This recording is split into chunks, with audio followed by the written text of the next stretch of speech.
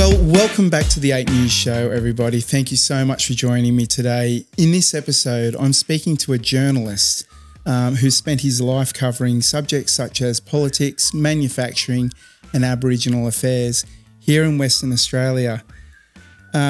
Jerry Roberts, thank you so much for joining me today. I really appreciate it. Thanks for having me, Andrew. Thank you for being here.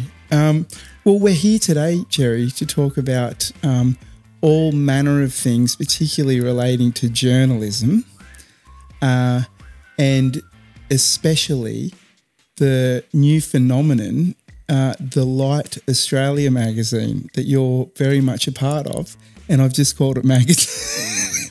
Let me start that again, everybody. It's a newspaper, and I've got this horrible thing locked into my head where I constantly say magazine, but it's not a magazine at all. It's actually a fully fledged newspaper, and I'm going to do my very best to stop saying magazine. Jerry's laughing. He's already corrected me about 10 times. It's so typical for me here on the 8 News Show to do things like this. So I'm sure anyone that's familiar with my work is very familiar with the mistakes that I make. But Jerry, I'm so pleased to have you here. We've been talking about doing this for some time now, actually. I believe about 6 months ago, I first spoke to Dave, the man and the half of the team that started Light, while I was driving home from Albany, about doing something with you guys. And it's taken all this time to finally do it. Mostly my fault, of course. But we've got so many things to talk about because this newspaper has a very bright future already, and we're only up to the 5th edition? The 5th edition came off the presses on Wednesday, so I believe. I haven't seen it yet. And the print run was 150,000, which is a substantial run for any newspaper nowadays in a day where newspapers are on a downhill journey. They're not the power that they used to be because the advertising dollar is going in all sorts of directions, including on the internet. But the newspaper is the oldest part of the media, has the longest tradition, and for many years, including in my lifetime, it was the dominant power in media. I don't like being called retired because once you're a journalist, you're always a journalist. You retire when you don't get paid anymore. But when I began my newspaper time, the newspaper industry was vibrant, powerful, wealthy, employed a lot of people, not just in the building, not just reporters and typesetters and printers and advertising staff, but all around the community, in transport, out there in news agency, the news boys in the cities, including in the smaller towns and in places like Fremantle, were waiting for the blocks of the paper to be dropped off, and they'd be out there screaming their heads off, and people at the railway stations and bus stations would be buying their papers to read on the way home. Now they're sitting on the bus playing with their mobile phones. So newspapers are up against it, and the success of the paper is it's fair to say it is a phenomenon. When you think it's really only been going since September, October last year. Yeah, and the very special reason for coming back to a newspaper format is really because in the traditional age of digital media, everything's so controlled and censored. We've had a lot of examples, and we probably haven't heard about half of them, where people have been taken off the internet overnight, including the President of the United States, for goodness sake. Yeah.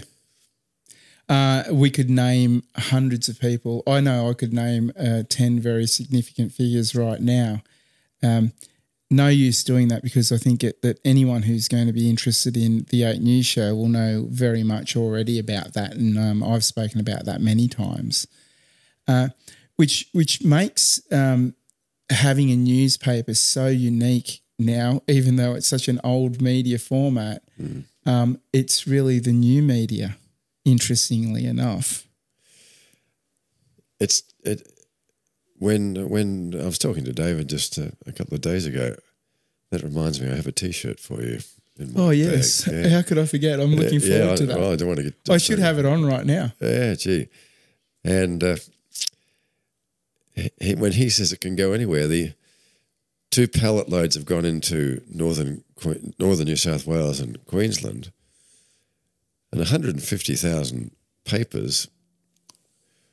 When we still have to make some inroads into the major cities, Melbourne and Sydney, which is where most Australians live, it just needs some enthusiastic local supporters, which we've picked up in Queensland in particular,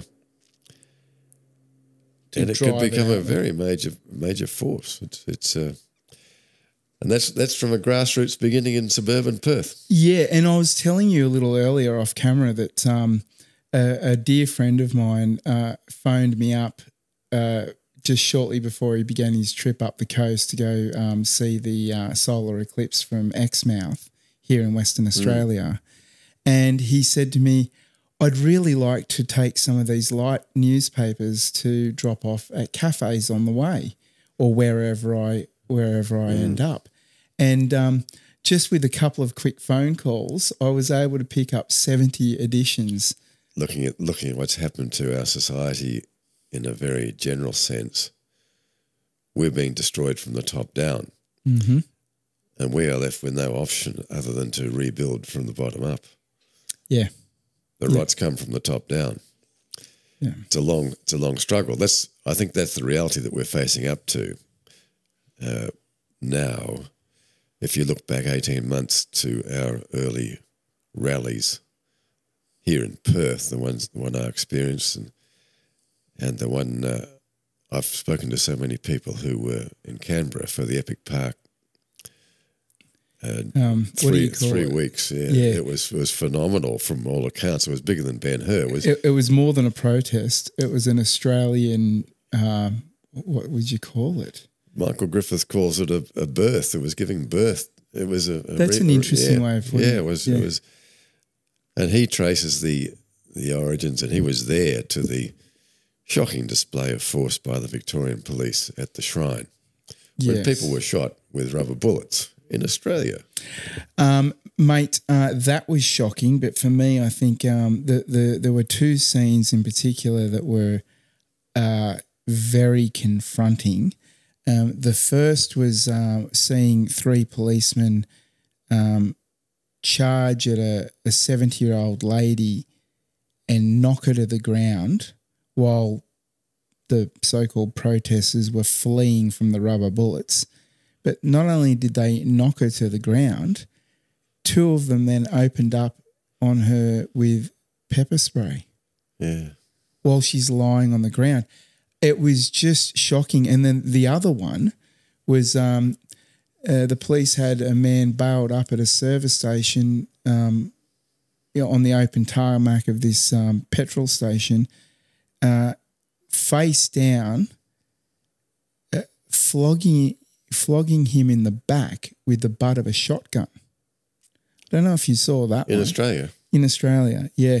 And indeed, Avi Yemeni from Rebel News has just put up a short story covering a man who was set upon by 6 police while he was standing there on his own, filming them, not protesting, not saying anything, but they decided that they were going to arrest him. So 6 of them came over, slammed him to the ground.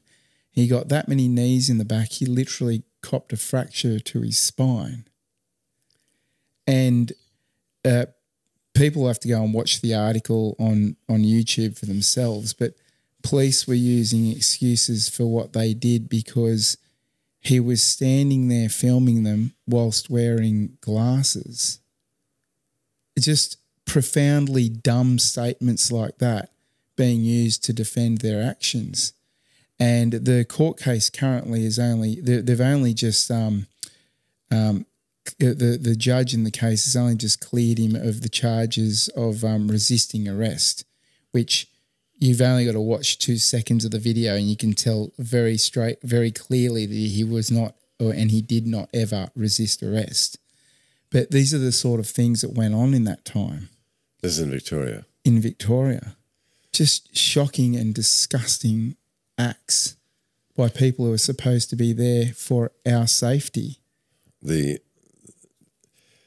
unforgivable, well, there are so many unforgivable aspects of this, but I think one of the most unforgivable aspects of the leadership shown here by the Premier, Mark McGowan, has been to deliberately divide our society, our families. I can't work it out. We're not a strong country. We've never lived up to being the nation that we should be. And now we're deliberately weakening ourselves. We've weakened our health. We've weakened our morale. We've weakened our economy through this crazy period of the COVID crisis. What's this all about? You know, I think I'm glad you brought up Mark McGowan because I got to say, the thing that for me that was most confronting, I'd have to think about what was most confronting about Mark McGowan in this situation, but certainly the blatant use of historical propaganda techniques. This labelling people like myself who chose for very good reasons and very well-founded reasons not to take the injection, calling me and others misfits, losers, drop kicks, granny killers, morons, I think he used. I'm sure I could easily go on and I wouldn't be making up the names. He just went for it. And then, which brings us, it's a great segue to my the first question that I wanted to ask you today was the use of gaslighting that he endeavoured in on a daily basis. In fact, several times a day, we were being gaslit by the data that was provided by the experts. And it was all about the experts and the data that we now know for a fact did not exist. Even then, from the very outset, and I'm a Luddite, every man, woman, child and dog has more skill on the internet than I have. But even I had no trouble coming across dozens of authoritative, learned scientists, far more learned than any of our local health officials. Yeah. Who immediately cast doubt on the COVID story. Mm-hmm.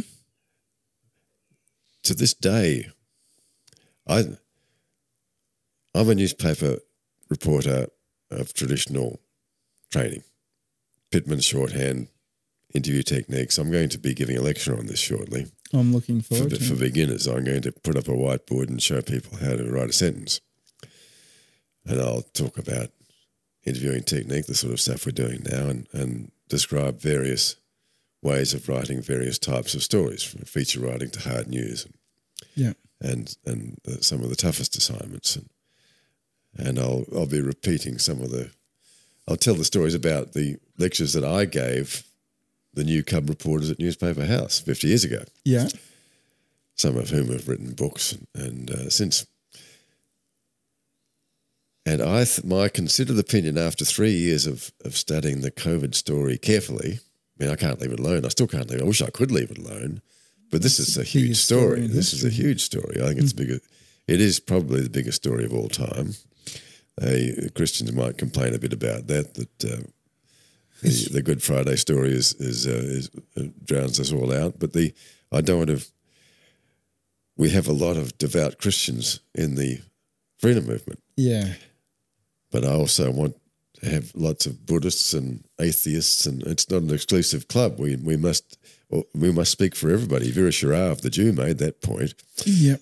But the conclusion I've come to is that the COVID project, I call it, 2 words I try never to use are pandemic and vaccine. The pandemic was a pandemic of tests, and the vaccine, there was never a vaccine. There are injections. But the conclusion I've come to is that the COVID story is going to be like the story of the Kennedy assassination. 60 years ago was the Kennedy assassination. Today, people are still writing books, still putting forward hypotheses on who did what. And I don't think the 4 or 5 primary issues matter. Was there such a thing as a COVID? COVID-19, SARS-CoV-2? Yeah. If there was, did it start with drunken bats and Randy Pangolins, which is the we officials? already know that's not. I love the story. Yeah, it was a brilliant story. Love the story. Talk about gaslighting. That story always reminded me of the schoolboy who tells the teacher that the dog ate his homework. It's imagination. I mean, congratulations to the CIO, whoever it was. I'd love to have some imagination in the stories, but they sold it so well, didn't they? Oh, for goodness sake, you'd have to be joking. But they stuck to it. Was it a laboratory leak? Was it biological warfare by the Americans against the Chinese? Yes. Or by the Chinese against the Americans? Or was Ted Steele right from the start? It came down on the 40th parallel latitude north, and or was it a coordinated attack against people of the planet? Yeah. So it doesn't matter. That's the point. Yeah. That's the point. And it worries me that we'll have this distraction forevermore. Put all this argument. It's like you and your recent story on the man overboard. There'll be all this attention paid to these various hypotheses about what the damn thing was, where the real important fact is the use to which this great story was put in a mass injection campaign. And even that, what was in the injections, I wonder if even that is all that important. There was no quality control in the injections. I think there's going to be a lot more come out about what was actually in it. And there's a lot of discussion about that, but we won't get into that today. It's a big story. What you keep coming back to is that it's essentially an operation in social control and getting centralized control over every damn thing we do. Yeah. And it's tightening up, and it's been a success in that regard. Well, look, Jerry, I'm just trying to remember the name right now, but it's been said over and over again from various government sources that throughout the world that this was an experiment. And indeed, we know for a fact that the shot was in the experimental phase. Doesn't matter what manufacturer you're talking about, but it was in the experimental phase. And I think part of what you're talking about is that we're only going to continue to find out just how big the experiment was. But I'd suggest to you that I think truly what it was an experiment in social control. Exactly. And I think they learnt a lot from that. And we failed. As a people. But let's get back to that question of gaslighting, because, and you just mentioned the man overboard story that's hitting the headlines today that I mentioned to you earlier. Isn't it fascinating for anyone who takes any notice of the news media? It's fascinating just how coordinated it is. Today in Australia, every TV news outlet has the same breaking story, and the wording used is almost identical in every single case. And if you go more deeply into this subject matter, you'll find that all around, let's just say the Western world at least, and it might not be the man overboard story today, but often the stories are the same all over the world from day to day. And it just goes to show you how planned and coordinated this is. Now, whatever label you want to put on that, some people would call it the New World Order. We don't really want to get into that subject too heavily, but there's definitely something going on that's coordinated that was part of this experiment to control the masses. What we're up against too, of course, there's a long history here. The two dominant the most dominant political influences of the last 100 years, and certainly the most dominant political influence on today's politicians, were Adolf Hitler and Joseph Goebbels. They were brilliant, let's face it. They were brilliant. They didn't have television, thank goodness. I mean, imagine if Hitler and Goebbels had enjoyed the services of the ABC and Channel 7. Yeah, well, they wouldn't have needed the Gestapo. They wouldn't have had to fire a shot. But since then, see, we're very much in Germany in the 1930s. The legislation has been put into place. We even have a policeman as the governor of Western Australia. And that's a worry. It's all there, and the population's still mostly asleep.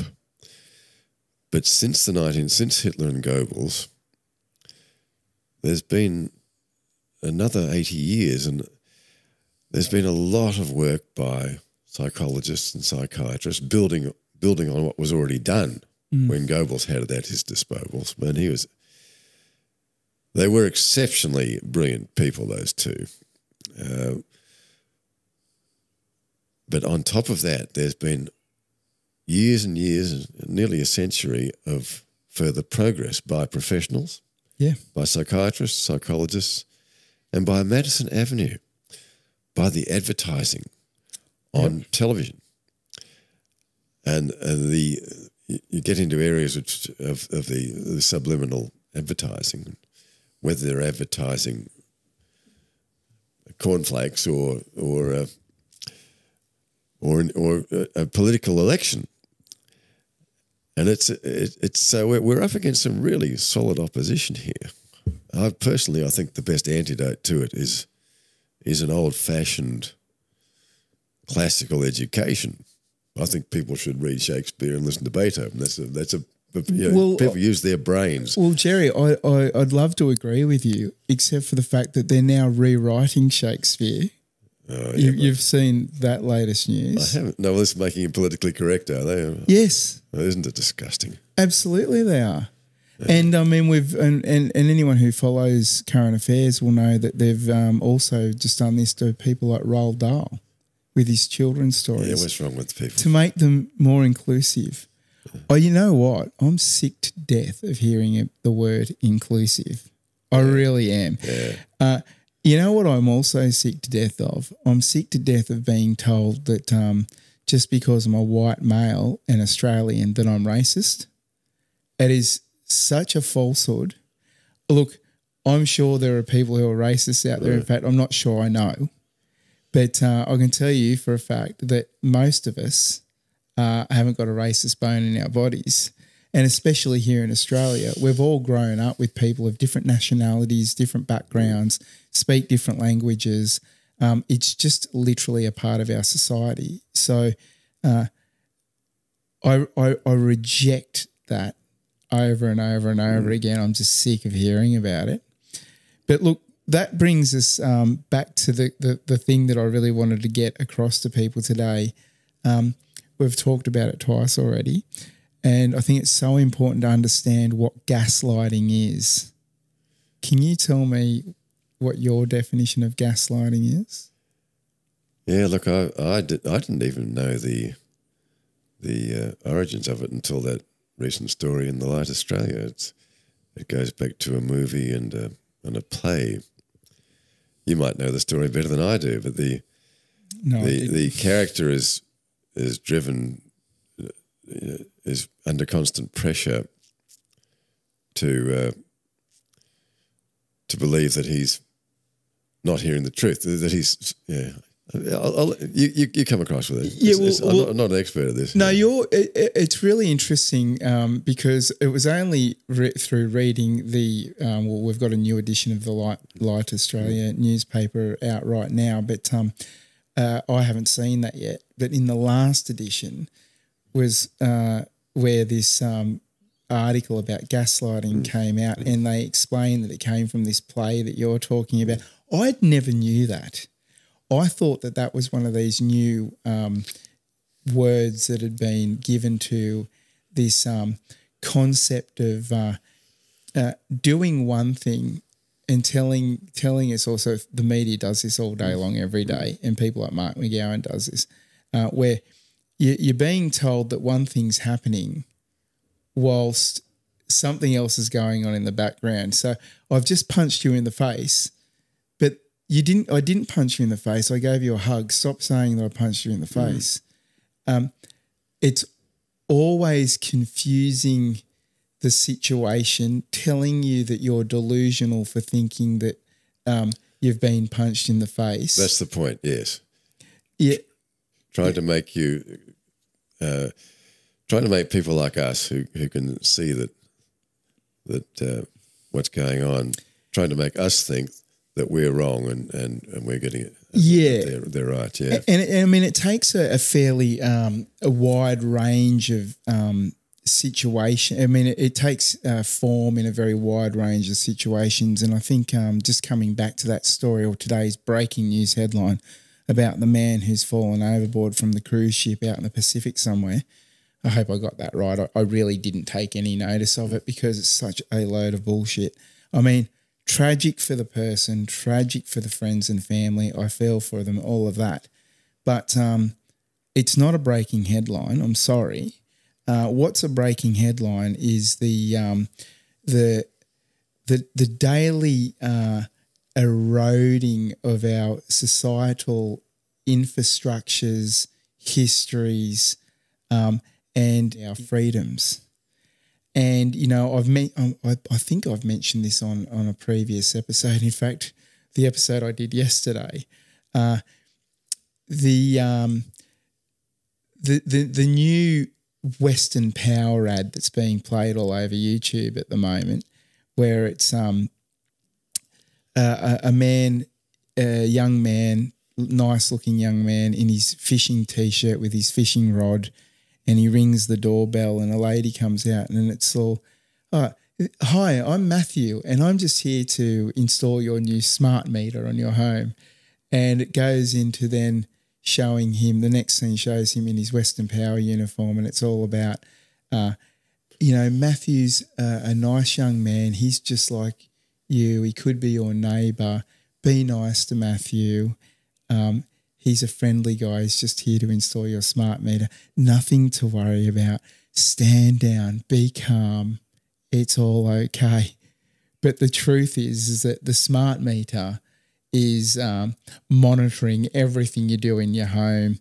You know, it's the beginning of the physical control set that they've initiated through things like the COVID pandemic and all the social engineering that's been done around that through the use of techniques like, propaganda techniques and gaslighting that we've just spoken about, to dull us into just accepting this full spectrum dominance that's going on.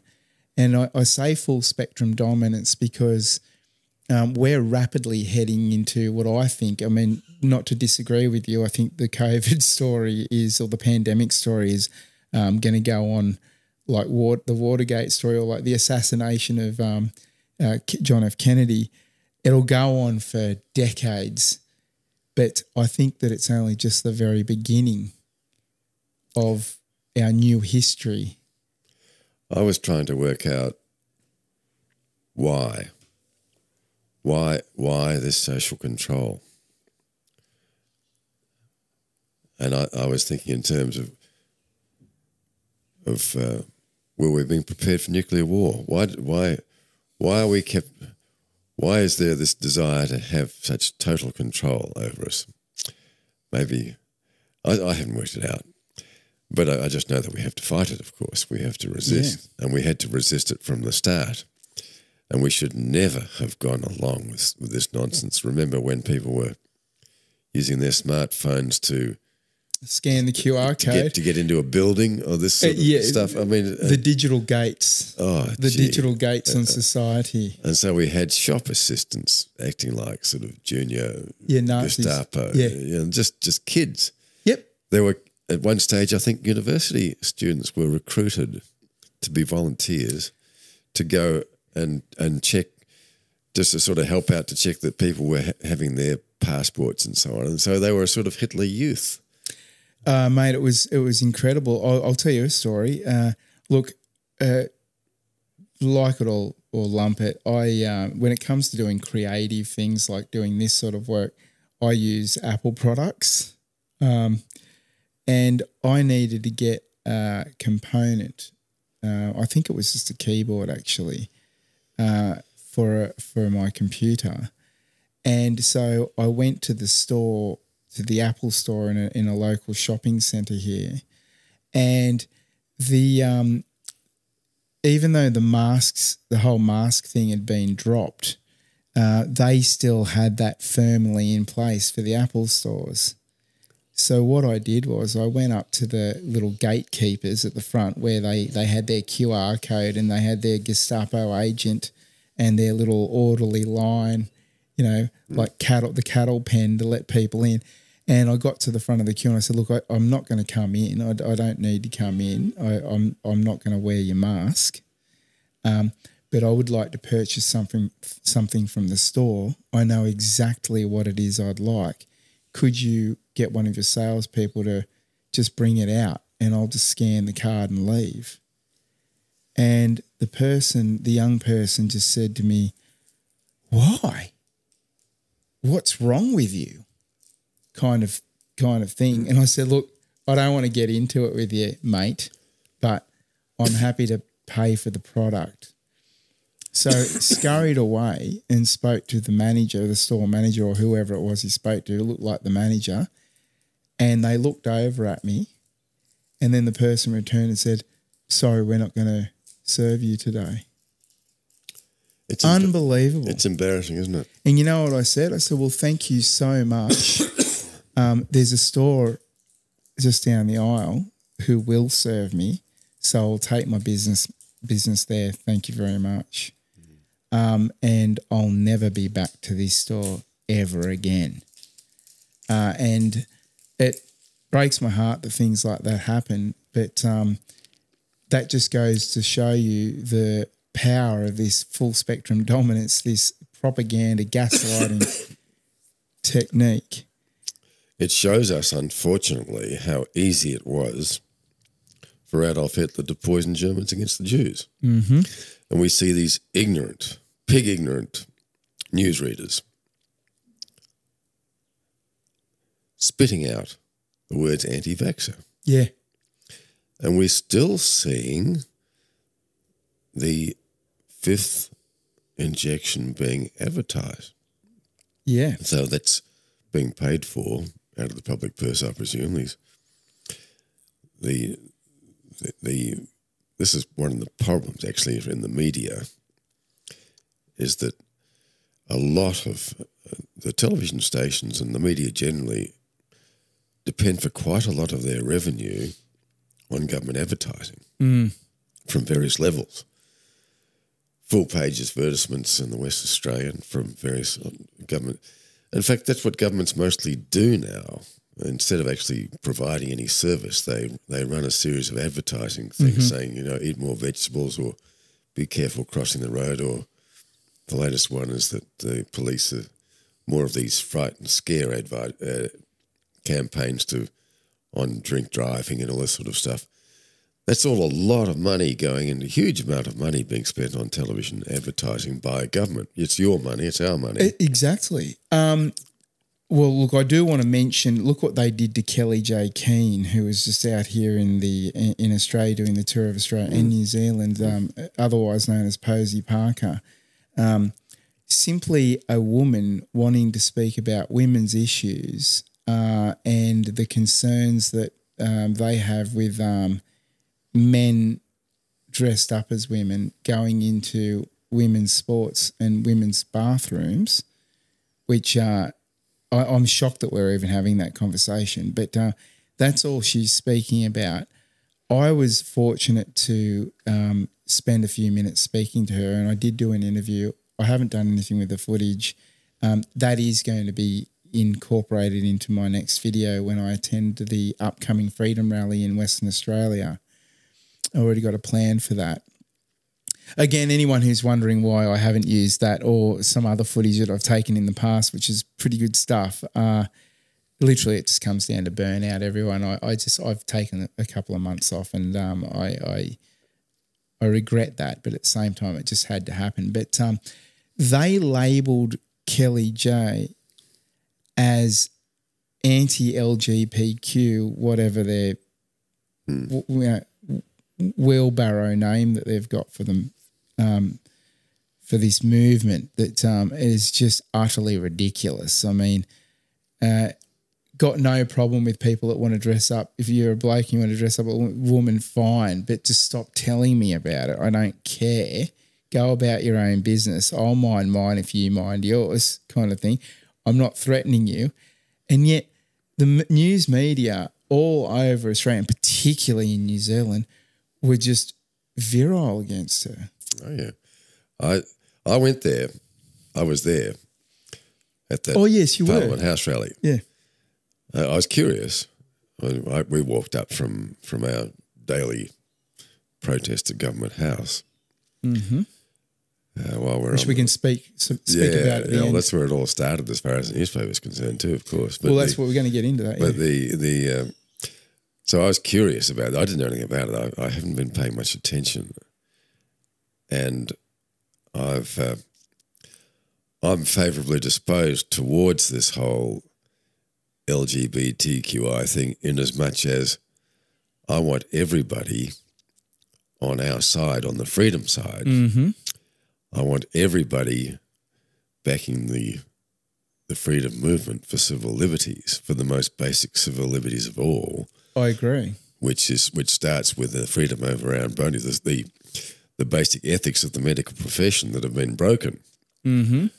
which are do no harm and informed consent, that we don't have stuff shoved into our bodies. Yes. By order of some crazy little Hitler like Mark McGowan, which is just insufferable. Yes. It's agreed. just beyond belief, and it's happened. Mm.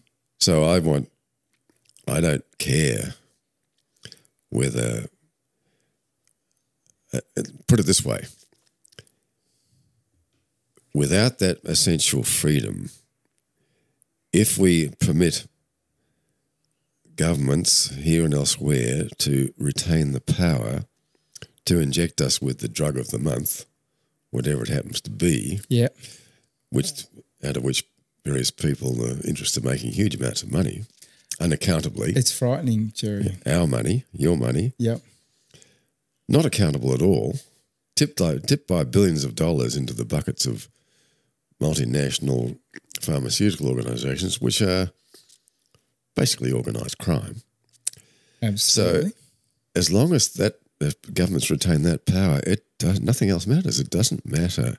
It makes no difference whether the colour of your skin is brown, pink or green. It makes no difference whether you're a Roman Catholic or a Scientologist or an atheist. It makes no difference if you're a communist, a liberal or a conservative. And it certainly makes no difference whether you're heterosexual, homosexual or transsexual. So I want everybody on our side. I want this fundamental liberty. So I was curious to see what this was all about. Yeah. And there was and you've got to hand it to them, the transsexual, whatever they are, rent a crowd, outnumbered and out shouted the people on Posey Porter's side, who included some of our people. And I was wearing an orange hat. I wear an orange hat.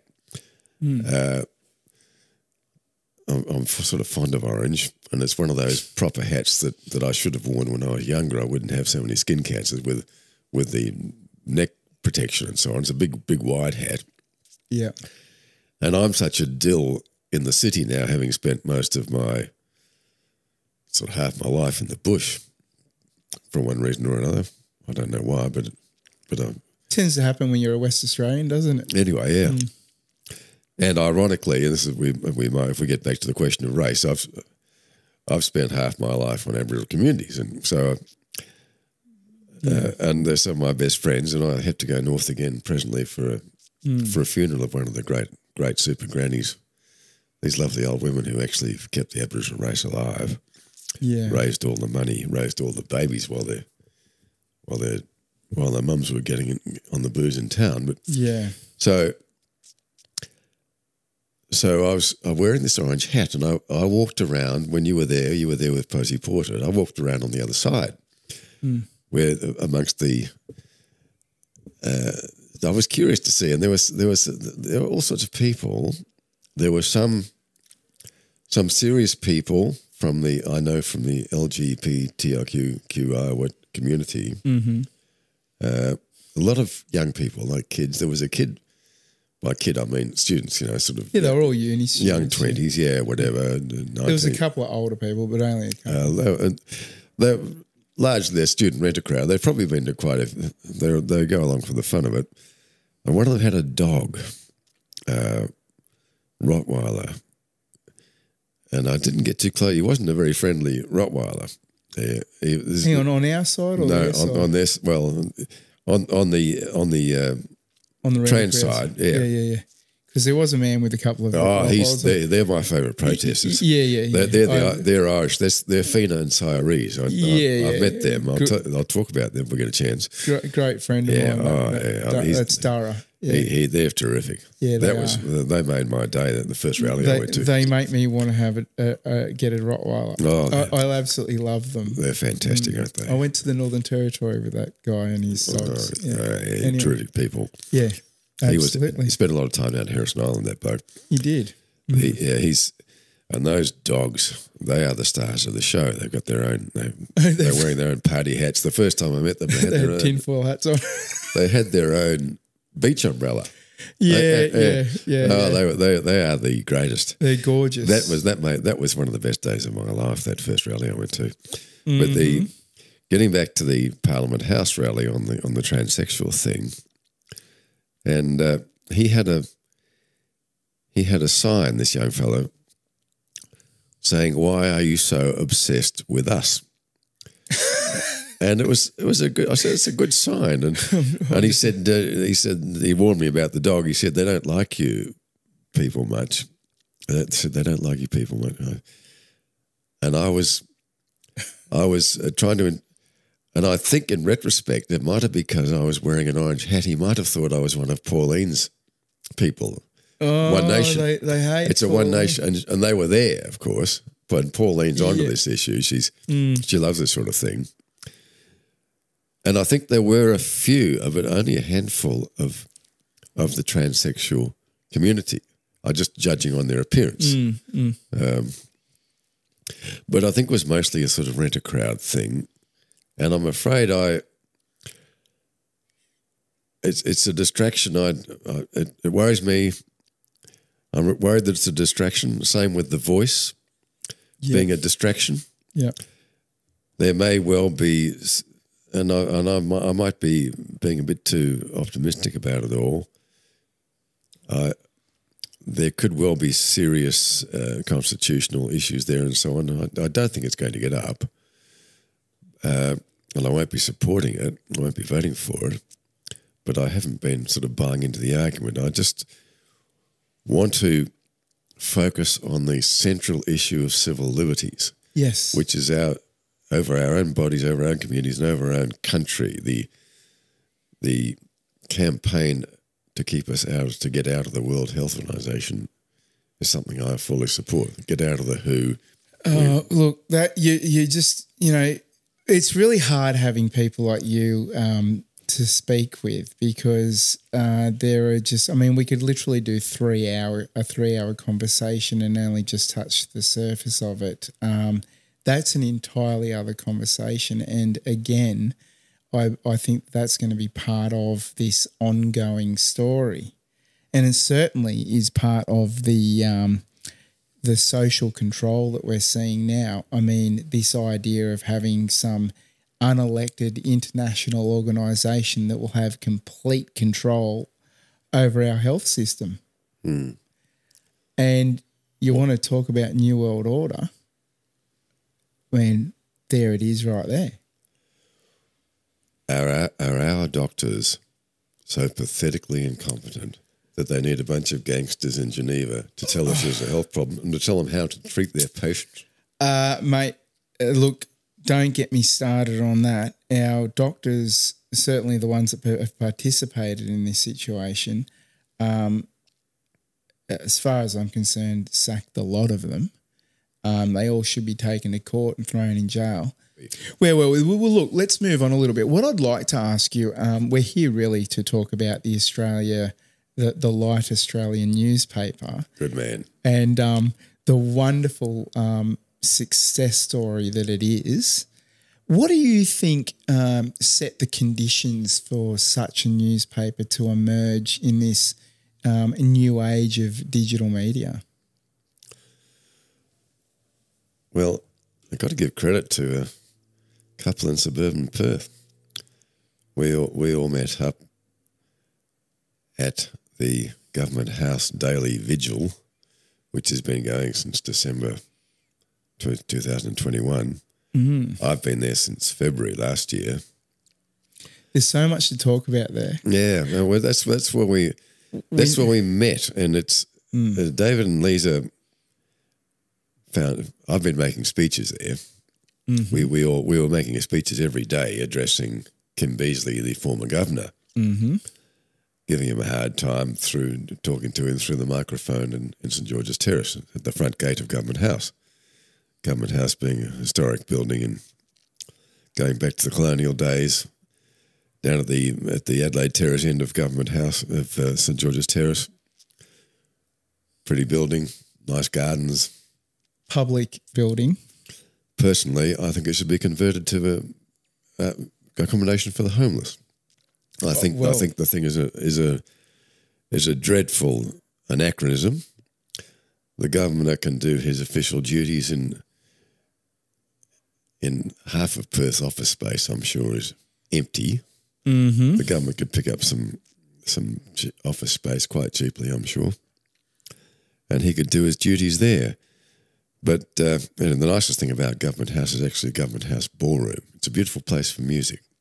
If you ever get an opportunity, never been in there. If you ever get an opportunity to go to a concert at Government House Ballroom, it's right. Delightful for a solo instrumentalist like a guitarist. Right. I took a friend. One of the nicest concerts I've ever been to was with Julian Bream, who plays a lute and a guitar, classical guitar. He's a pom, and this is classical music, but he introduced each piece. He played the first half with the lute. And a lute is an old instrument with a big bowl. It's a beautiful looking thing. I know what you're talking about. Yeah. Yeah, it's a sort of... keep talking, mate. I'm going to just adjust your camera a little bit. I've just noticed it's off, but keep telling me. Yeah, okay. And am I sliding down a bit, maybe? And no, I've just noticed that no one can see your face. It's just a charming place for intimate music, right? Traditional music. It's a beautiful. And that's still used, and it's used for. Used to be used for debutantes. Remember that sort of stuff that society girls used to do when they were coming out into society. And I'm sure acoustically speaking, it sounds beautiful. Yeah, it's just lovely. And I was there to meet, and we met Prince Charles when.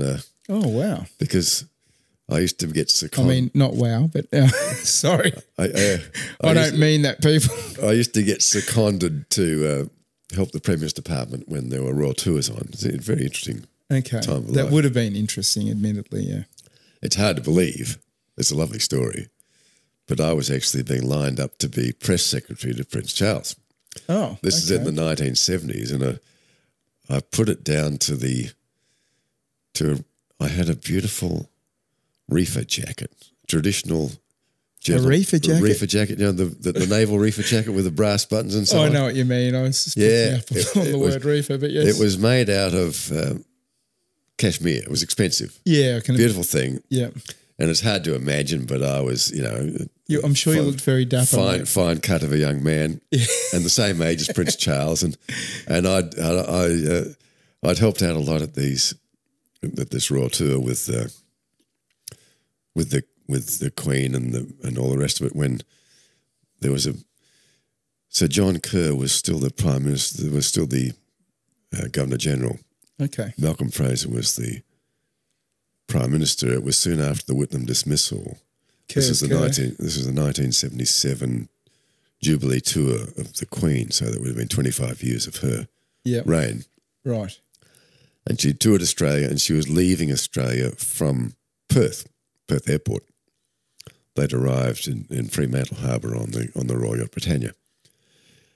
And there was a rumour around that Sir John Kerr, who was the most controversial figure, I suppose, in Australian history, was going to resign on that occasion when he was in Perth to see off the Queen officially when they got onto the British Overseas Airlines plane at Perth. Mm-hmm. And when there's a Royal tour, all the Fleet Street journalists who specialise in writing about the royal family for all the magazines travel around with the tour. Mm. And they're quite a mob. It was a real zoo. And my job was to be, along with a couple of other government journalists, was to sort of chaperone these guys and girls. Right. Who were quite a handful. And good fun. Yeah, I'm sure you had a great time. Yeah.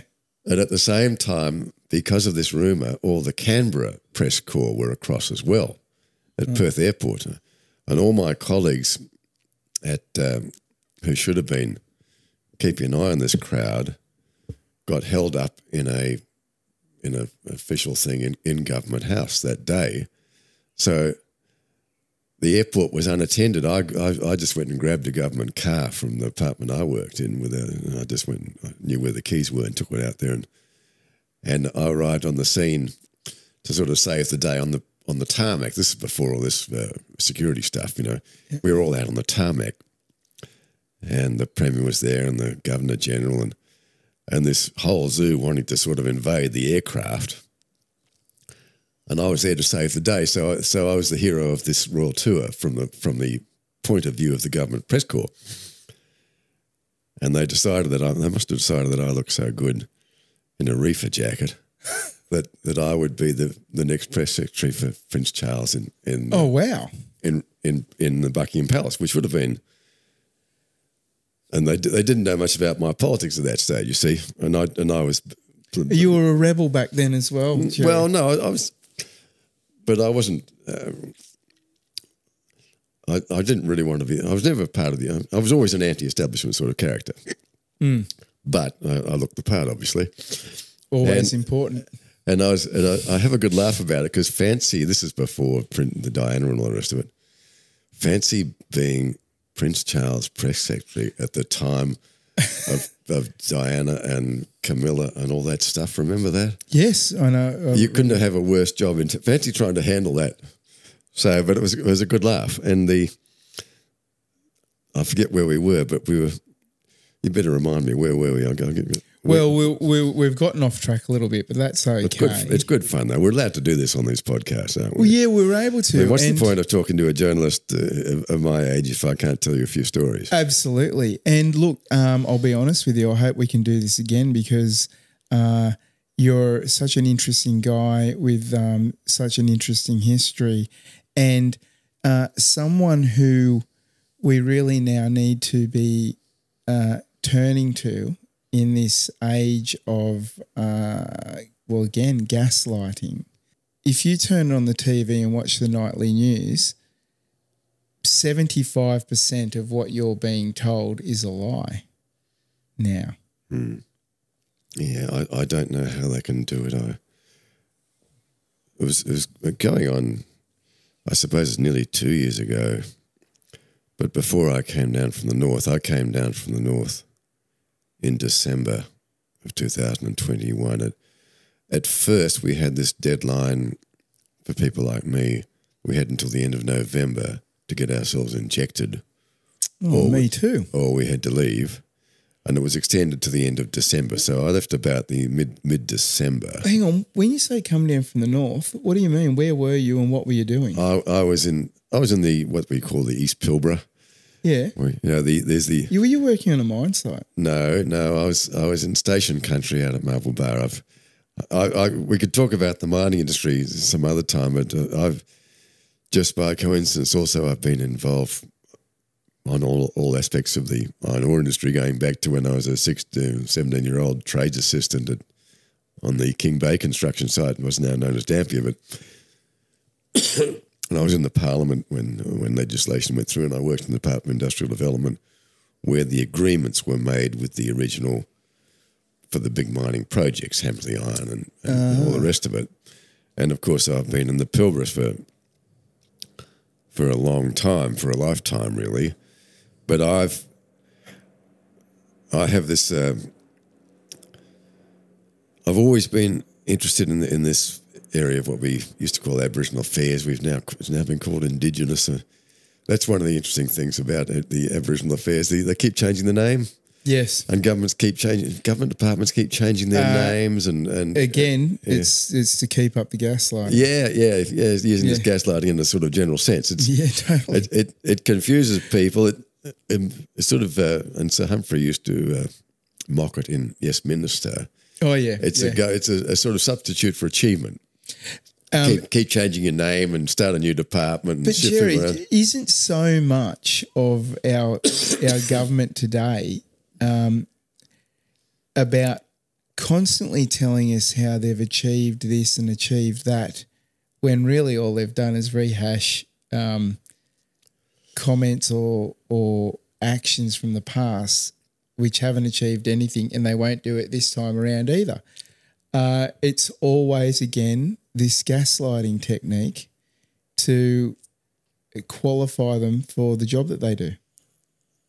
We have governments doing this sort of thing, speaking to journalists, and it's pretty much a closed shop. Is anybody else listening? I think more and more people are switching off. Surely, I think that's right. I think very much so that people are waking up. I think that just going back to the whole pandemic thing, I think that they made a critical mistake there. Too much too soon, and they exposed themselves to being found out, and it's for sure that more and more. I mean, I'm the sort of person who can't help talking about this sort of stuff. I'm sure my friends and family are sick to death of it, but you just can't help it. Once you understand this, you just can't not talk about it. But I know for a fact that people who once never would have spoken about that and didn't want to talk to me about it at the time now come back to me and go, oh, hey, have you seen that latest article? Or did you hear about this? Or send me a video clip that I've probably already seen. That happens a lot. But isn't that terrible? What do you think they're doing there? And so, in other words, people are, I hate to use that, the cliche, or the people are waking up. I hope so. It was, and I thought all along that we were going to need half the population to wake up. I don't think we're anywhere near that. No, we're not. But that's what this newspaper is all about. What you were doing is all about. We've got over the initial hope that by marching in thousands and marching around the city and meeting in Forest Chase and Forest Place and on the Esplanade and in front of Parliament and Government House, that somebody would be listening to us inside, that we would have some effect on the establishment, but we've come to this shocking realization that we're up against it.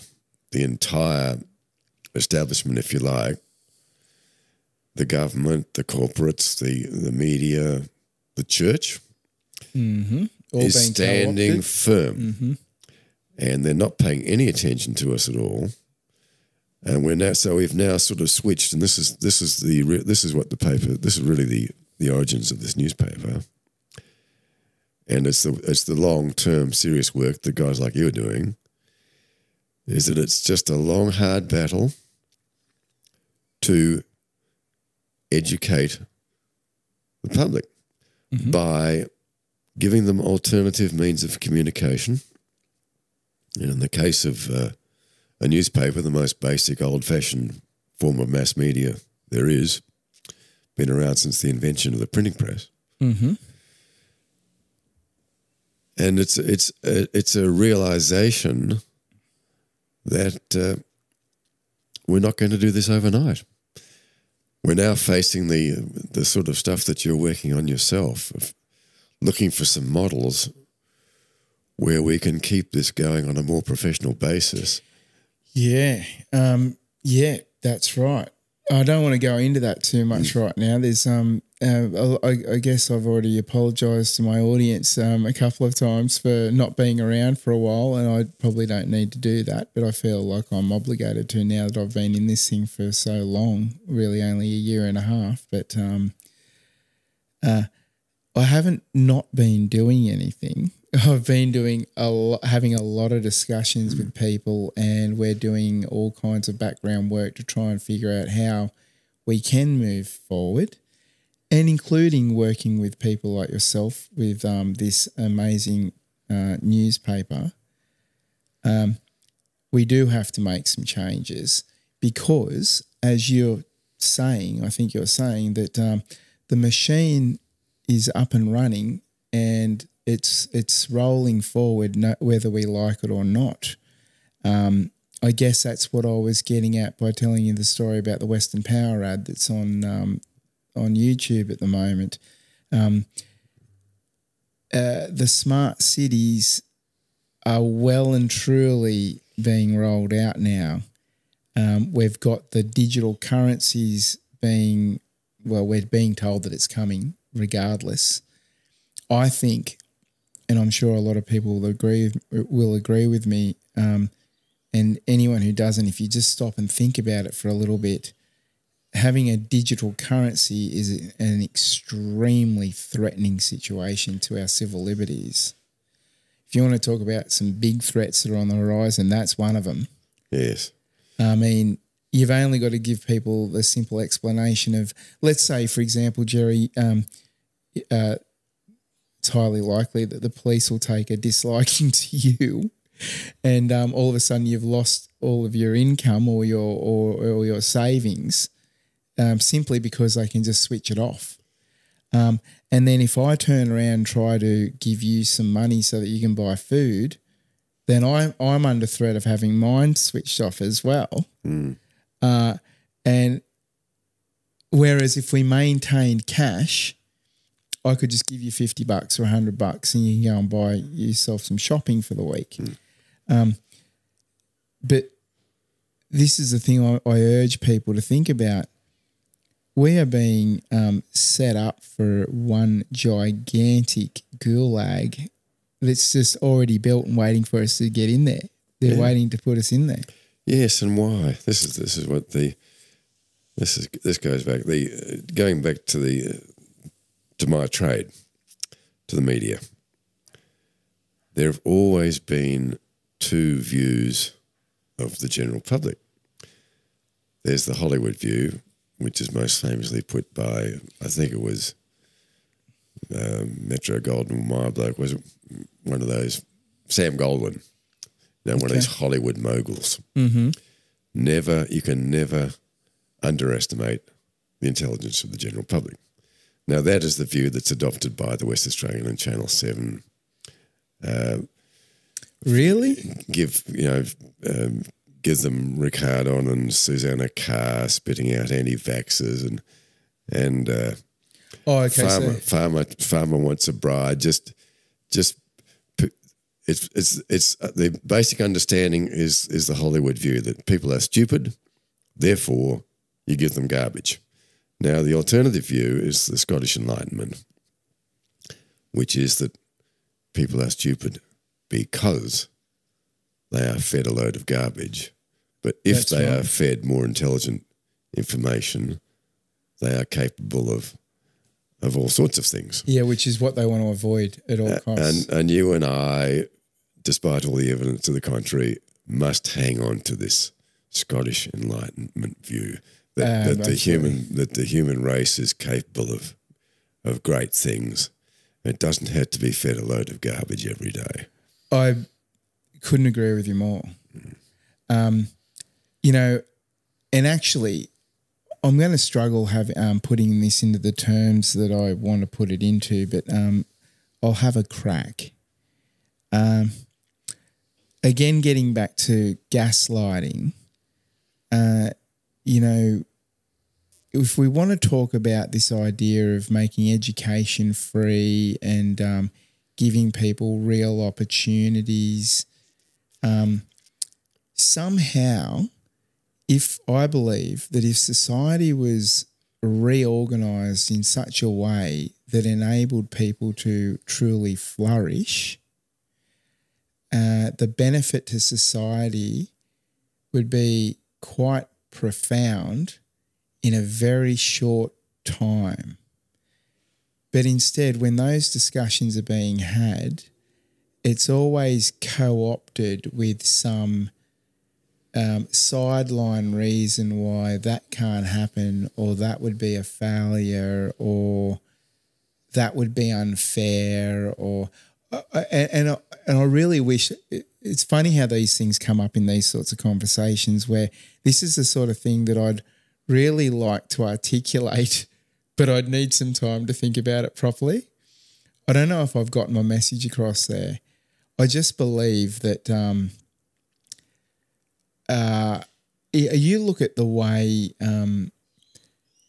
really life-changing inventions have come about, and they've usually occurred where just all the right ingredients came together that enabled that to happen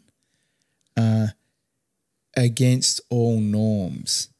Imagine what would happen if society was arranged in such a way that development was completely enabled. And I'm not just talking about technology. I mean, art, literature. I mean, look at the movies now. I mean, I love sci-fi and things like that. I can't wait for the new Dune movie to come out. I think it's one of the greatest movies, whatever you want to call it, movies that have come out, but in the recent years. But and there's some really great work out there. But generally speaking, it's all about violence and really kind of low brow, low vibrational messages, and it's always riddled with propaganda these days. Do you know that I do want to get onto the kind of the last part of what I wanted to talk to you about, but I recently just started watching this thing on Netflix about how to become rich, and on the we all need to know about that, Jerry. But it was really a bit late for me as well. But anyway, there's some really good messaging in there, but I didn't get too far through it before they were mentioning things like you should invest in companies like BlackRock. And I'm like, whoa, red alert. Oh, dear. Turn it off right now. If anyone doesn't understand what I'm talking about, literally get a hold of the Light newspaper and read certainly not the most recent edition, the one before, which is number 5, I believe. The new one is number 5. Number 4. So investment firms like Vanguard and BlackRock that control tens of trillions of dollars of other people's money, but most significantly, the ultra elite, where that money, that is an incredible force, is used again to force change in society. It's very, very dangerous. And it's where the Americans have finished up cutting their own throats because the what they call the FIRE section of the economy, finance, insurance, real estate, which is non-productive. Mm-hmm. Doesn't make anything grow. It doesn't produce any machines. It doesn't make cars. It's become like a massive cannibal, and it's in the meantime, the Chinese are making things happen. They're putting railways all over Europe. Yeah, and this is something that we need to speak about much more. I think it needs to be spoken about much more, and it's not because it threatens the controlling powers, but this idea of making money out of money, that's shocking. I don't know. Anyone listening to this is probably thinking, what the heck is he talking about? Well, I would say to you, just stop and think about that for a little bit. There are people out there that make millions of dollars a year, if not more, by manipulating other people's money. It's shocking. They don't produce anything. They don't provide any service. They just manipulate the system that's really sitting there to be manipulated. Getting back to your point there about a better society, just take health, for example. Now, billions of dollars of your money, of your viewers' money, are tipped into the coffers of these multinational drug companies with no accountability. Mm-hmm. Just imagine if those billions of dollars of your money were put into projects that create a healthy community, healthy country, healthy society. You don't get healthy out of a box of tablets or an injection. You get healthy out of healthy food that comes out of good soil. Yeah. And living well and going easy on the booze and smokes and getting a good night's sleep and not having too much stress in your life. All these things are very basic. And as far as the finances are concerned, you could just imagine. You don't have to imagine, actually. It's been calculated. But the billions of dollars that are sucked into the centre in this great vortex, sucked into places like St. George's Terrace, if those billions of dollars of your money, of the country's money, were instead passed out the other way through smaller banks in suburbs and country towns to provide long-term finance for small business and farms, what a prosperous country we would have. It really would. It's been calculated. Catherine Austin Fitts has done the calculations. She's a very, very interesting lady. I hope people go and look Catherine Austin Fitts up because she's fascinating, that woman. And she's a banker. And she's a banker, and she's very insightful on quite a wide range of situations. But look, Jerry, we've got to move on. I did want to ask you a little bit about the last the article that you wrote in the fourth edition of the Light newspaper, and I wanted to ask you about it because I think a bit of a theme of this podcast is about the controls that manipulate us into going in the direction that the government and the powers that be want to drive us in. Your article was titled "The Historical Precedents for the New World Order."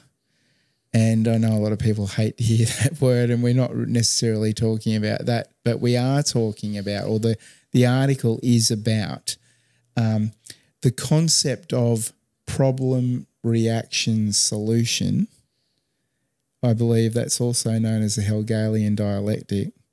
It's this concept of manipulating the masses into calling for a change and then offering the solution that the powers already had waiting for us. Is there something you'd like to comment on that, and why is that really the key to this underlying change? That I believe this is the key for all of us to be able to understand what's happening to us and the direction that we're heading in. Yes, I began that story. I think I began the first paragraph of that story by I was looking at the current round of we're seeing quite a lot of industrial action by unions for teachers and nurses, the trade unions in essential services. And traditionally, of course, another essential service where unions had a lot of power was in transport workers union. Mm. These people do have the ability in a concerted strike action to stop the community, to hold the community to ransom. Mm-hmm. And they've been using this power recently to push pay claims, and they're getting them. And I asked her, why was this power not used when this shocking crime against humanity was created? This is a terrible crime against humanity to force healthy people, to force any people to be injected with an experimental genetic compound, whatever it was, in order to keep their jobs. The trade unions in essential services, and I'm talking about fire and emergency, nursing, education, could have stopped this. Any number of people could have stopped this with old-fashioned solidarity. Yep. And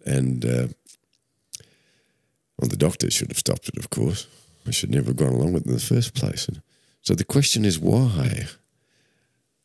And the quote I used there was from Antonio Gramsci. Now this is where we run into some of the most interesting issues I'm finding as a bloke who writes about this sort of stuff and who thinks about it all his life.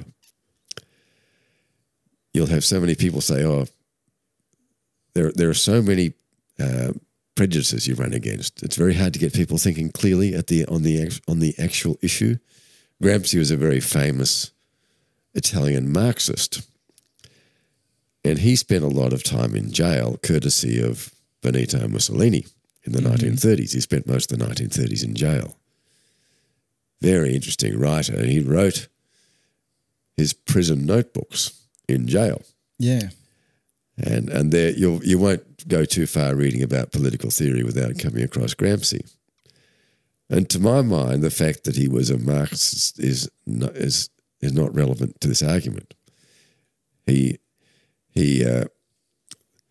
quote that I used there, which was a secondhand quote from the book I was reading at the time, I got one of the really big books called The Long 20th Century by the Italian economist who worked in New York most of his life, Giovanni Arrighi, Arrighi, a fellow who looks at he didn't live long enough to see the COVID crisis, but I would love to have seen his analysis of the COVID project, as I like to call it. I see the whole thing as a project, and we've just had the first phase with the medical phase. And the next phase, as you say, that we're really worried about, will be with the destruction of the currency and the removal of cash and having us by the short and curly hairs financially, which is going to make it a whole hell of a lot tougher. Mm. That's why we're fighting for the people to use cash. But Gramsci said in a subtle, beautiful way that, in other words, that the reason we didn't get this from the unions was because their leadership was bought off. Yep. And when I wrote this story and asked David, I said it would be nice if you could get a photograph to go with this of Mussolini. the Italian fascist who's often caricatured, with his Il Duce and the hat he wore and so on. And he came to a sticky end. The partisans got hold of him at the end. And so the Italians did get rid of Mussolini. Yes. The Germans didn't get rid of Hitler. The Russians did. Hitler took his life when the Russians came into... Well, supposedly. Yeah, I think so. And it's when he was in very bad shape by that stage. His own people did try to take him out, but they failed. A lot of them were still sort of loyal to him. He was a remarkable character. He was a brilliant man. But that's the last time a project of this magnitude fell apart. 1945, when the Russians came into Berlin. And a lot of the bad guys got away to South America. A surprising number got away to South America. They must have had things organised beforehand. Yeah, there's some really interesting histories there. That's all still being researched, though. And quite a few of them were hung at Nuremberg, including 7 doctors out of 15 or 13 or 14 who were convicted of crimes against humanity at the Nuremberg trials. And, of course, an awful lot of them under Operation Paperclip just went across and worked for the Americans or were taken away and worked for the Russians. Yeah, quite a lot of them. Yeah, and have maintained an influence to this day through their students. Yeah, and I mean, again, this is all still, like all these other stories we've talked about, this is something that's going to be continued to be spoken about for a long time. Yeah. Anyway, I was very pleased looking through the archives. David found that wonderful photograph. Yeah. Of Benito Mussolini and Adolf Hitler sitting in the back of the open limousines, those beautiful Mercedes-Benz. I think they're probably still some around. They were magnificent cars that the staff officer used for the Nazi people. A long open carriage Mercedes-Benz. I'd love to have one. But it'd be just a shot, wouldn't it, to drive around town? Yeah, absolutely. Couldn't beat it.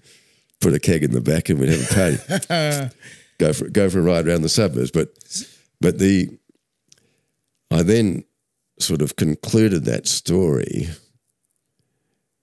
and after quoting these very learned scholars, and just in very basic down to earth language, which I've done again in the 5th story, which you'll read shortly when the paper that's just come off the presses. But I said, did the people in the World Economic Forum or at Davos or wherever these creeps hang out, did they study this history when they were working out the Great Economic Reset and the COVID project? I'll keep using that word, COVID project. I refuse to word. Did. Yeah. And I said, you bet they did. Yeah. They knew what they were doing. Well, these techniques go back quite a long way, even into the Roman era. They've been refining these techniques for 2,000 years. But it's becoming, with this new age of full-on media that comes in all forms, that's really coming into its own now, and people are very much manipulated into, we've got this problem, which is usually created by the government. Then the people turn around and go, well, we've got to do something about this.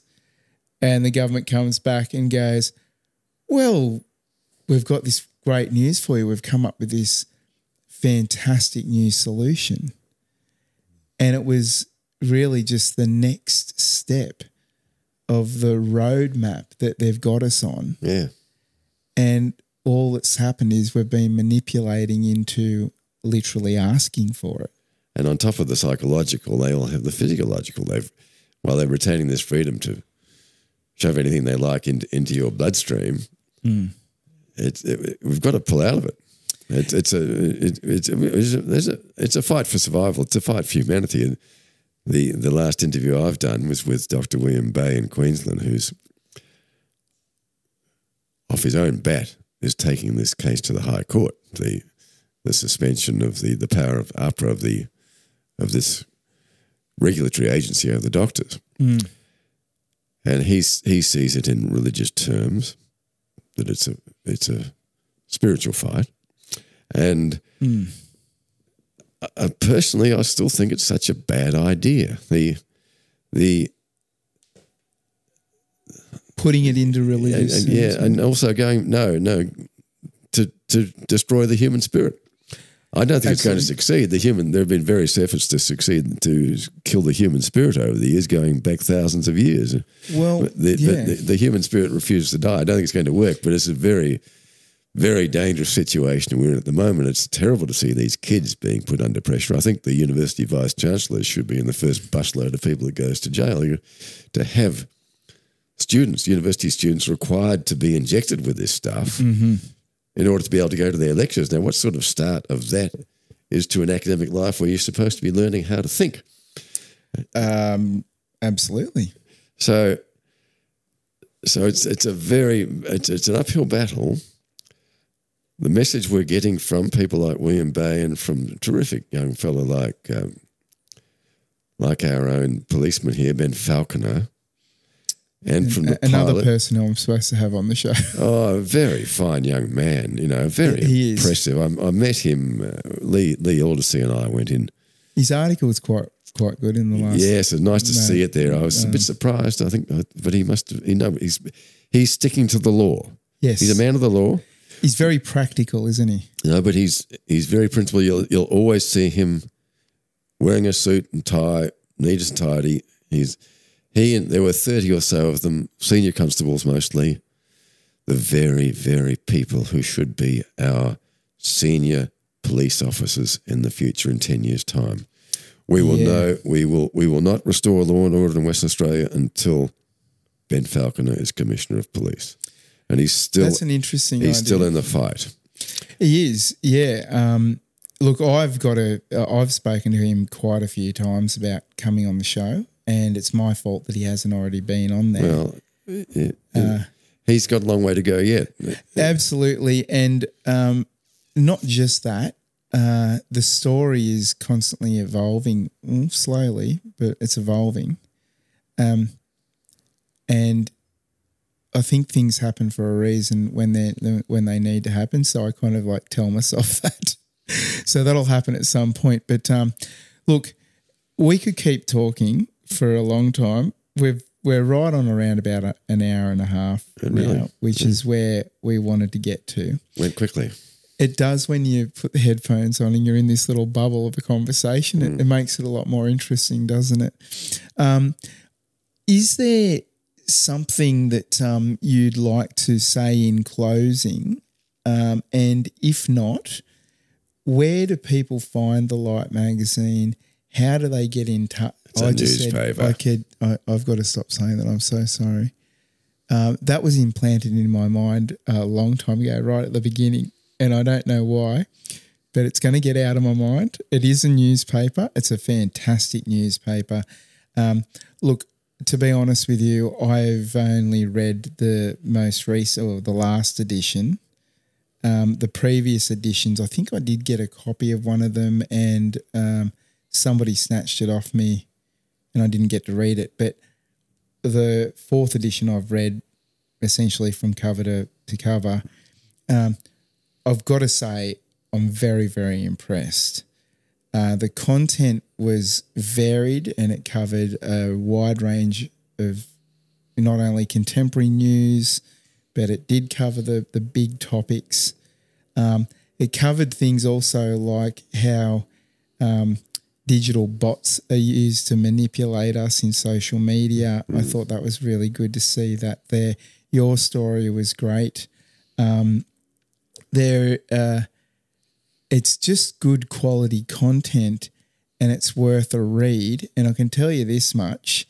If I was to pick up the West Australian and read that to cover, it'd take me about 5 minutes. And the reason it only takes me 5 minutes is there's only about 5 minutes worth of valuable content in there.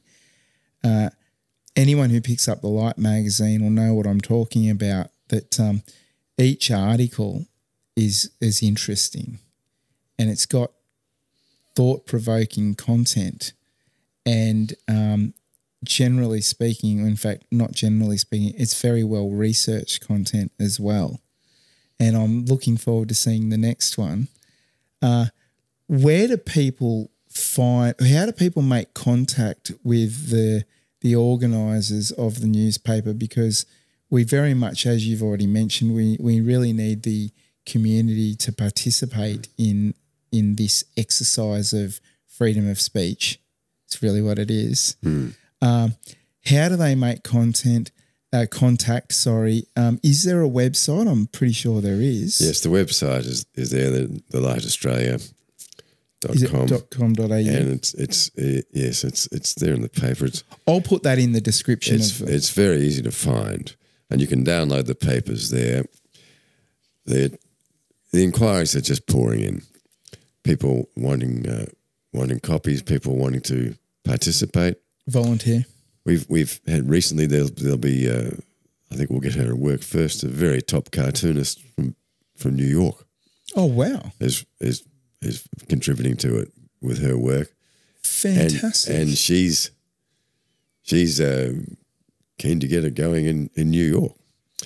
The parent publication, if you like, where it started was in the UK. It was out of London, wasn't it? Yeah, it's. I'm not sure it was London or anything. I think it's in London, but yeah, I think it was. The light is on its 31st edition.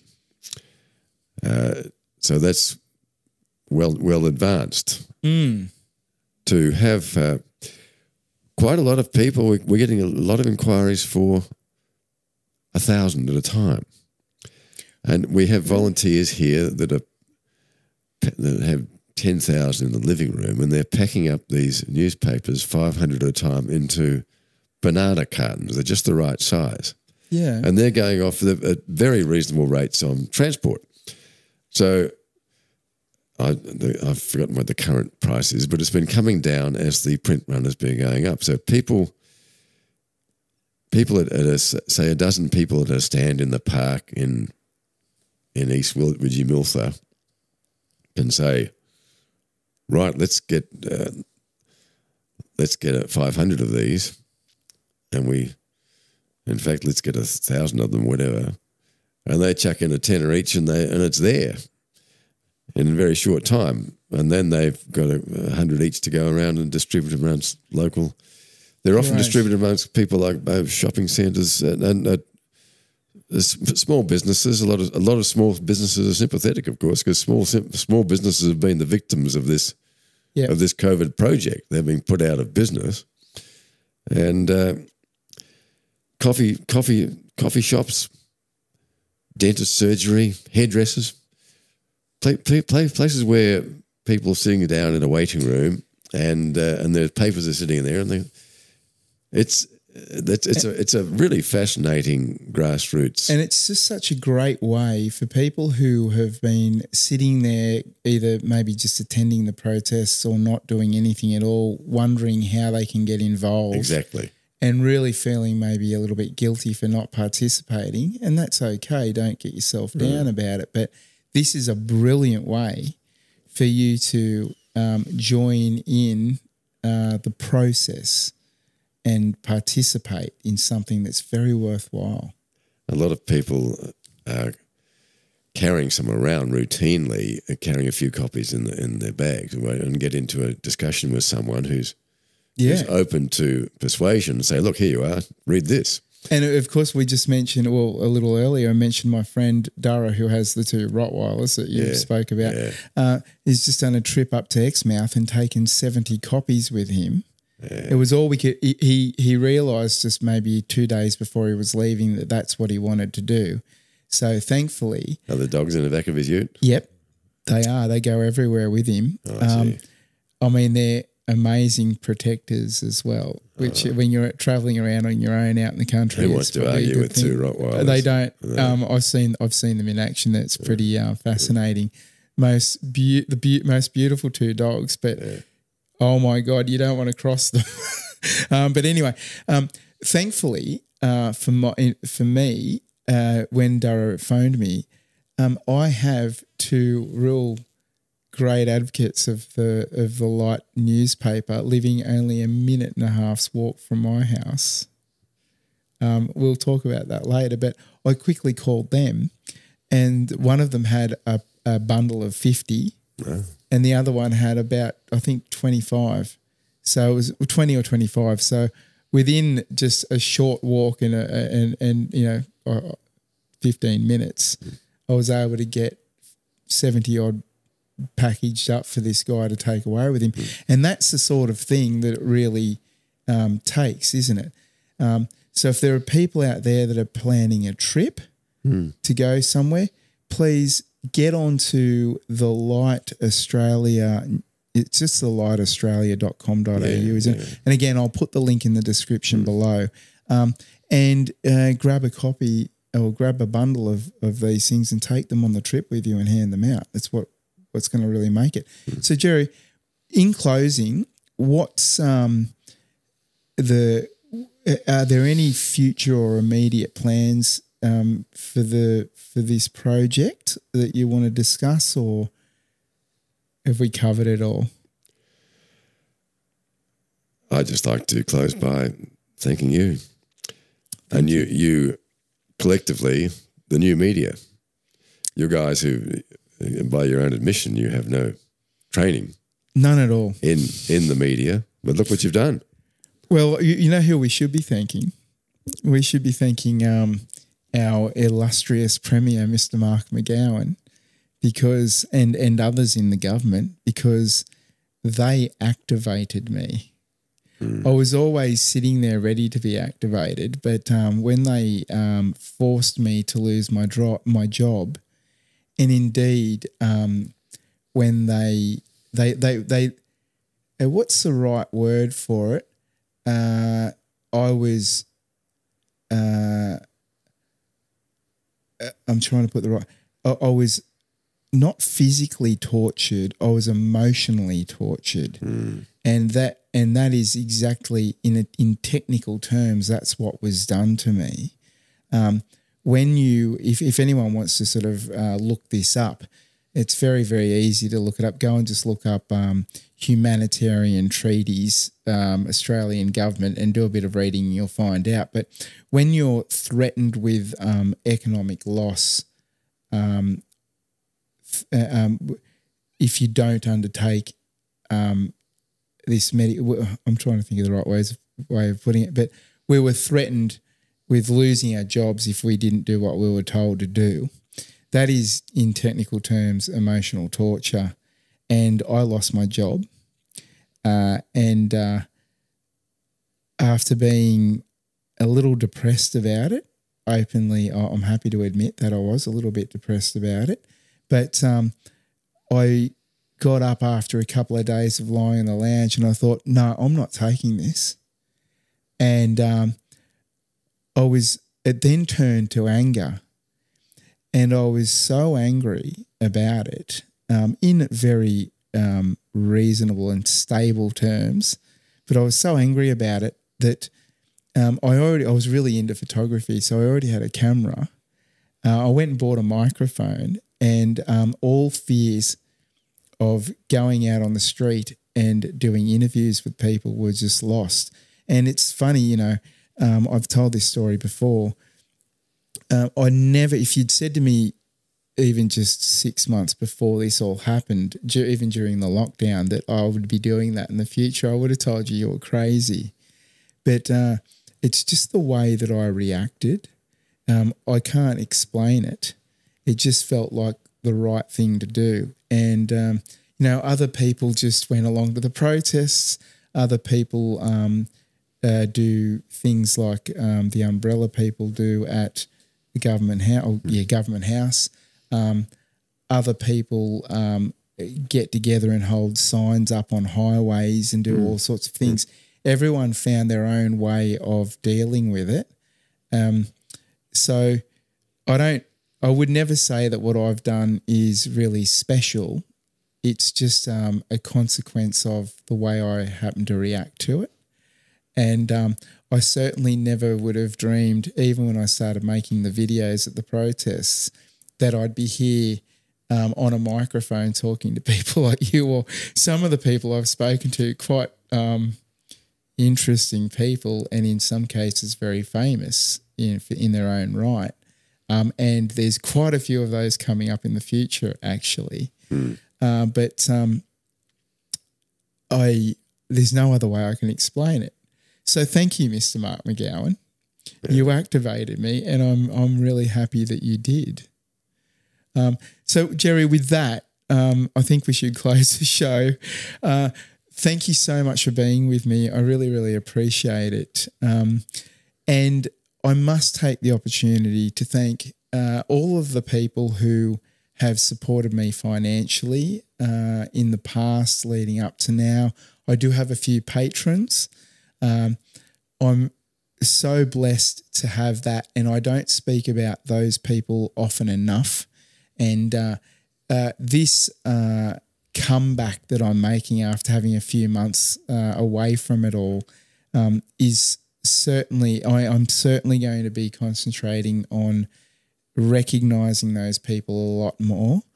I'd like everyone to know that if you do think about becoming a patron, I'd be truly grateful for just $1 a month. I think for some reason,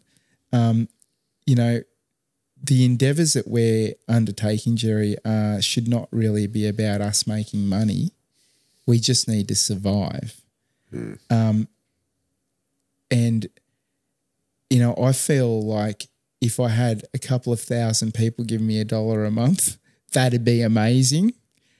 But really not recognisable to them. It's not like a financial, everyone loses $1 down the drain at least once a year kind of thing. So I'd be really comfortable and extremely blessed to receive $1 a month off people. And there are some people doing that. There are others that are giving more. I'm just really, really grateful for anything. It really, really helps.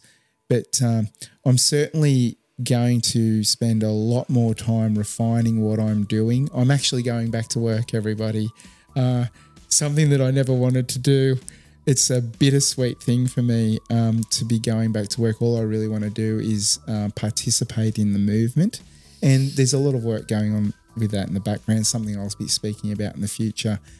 So a very, very big thank you to everyone from me, from my heart. I really appreciate that. There's much more to come. I haven't gone away. I'm not going to go away. I really enjoy doing this, Jerry. I really do. And I'm really looking forward to this course that you're going to conduct. I really need to learn so much more. I get a lot of criticism for my editing skills. I don't do show planning enough. I'm not well organised. It's more a case of just not knowing what to do. So I don't know how else to put that, but I'm doing my very best. You're doing well. And again, I really, really enjoy it. So everyone, thank you so much for joining us today on the 8 News Show. I can't thank you enough once again. And until the next episode, bye for now.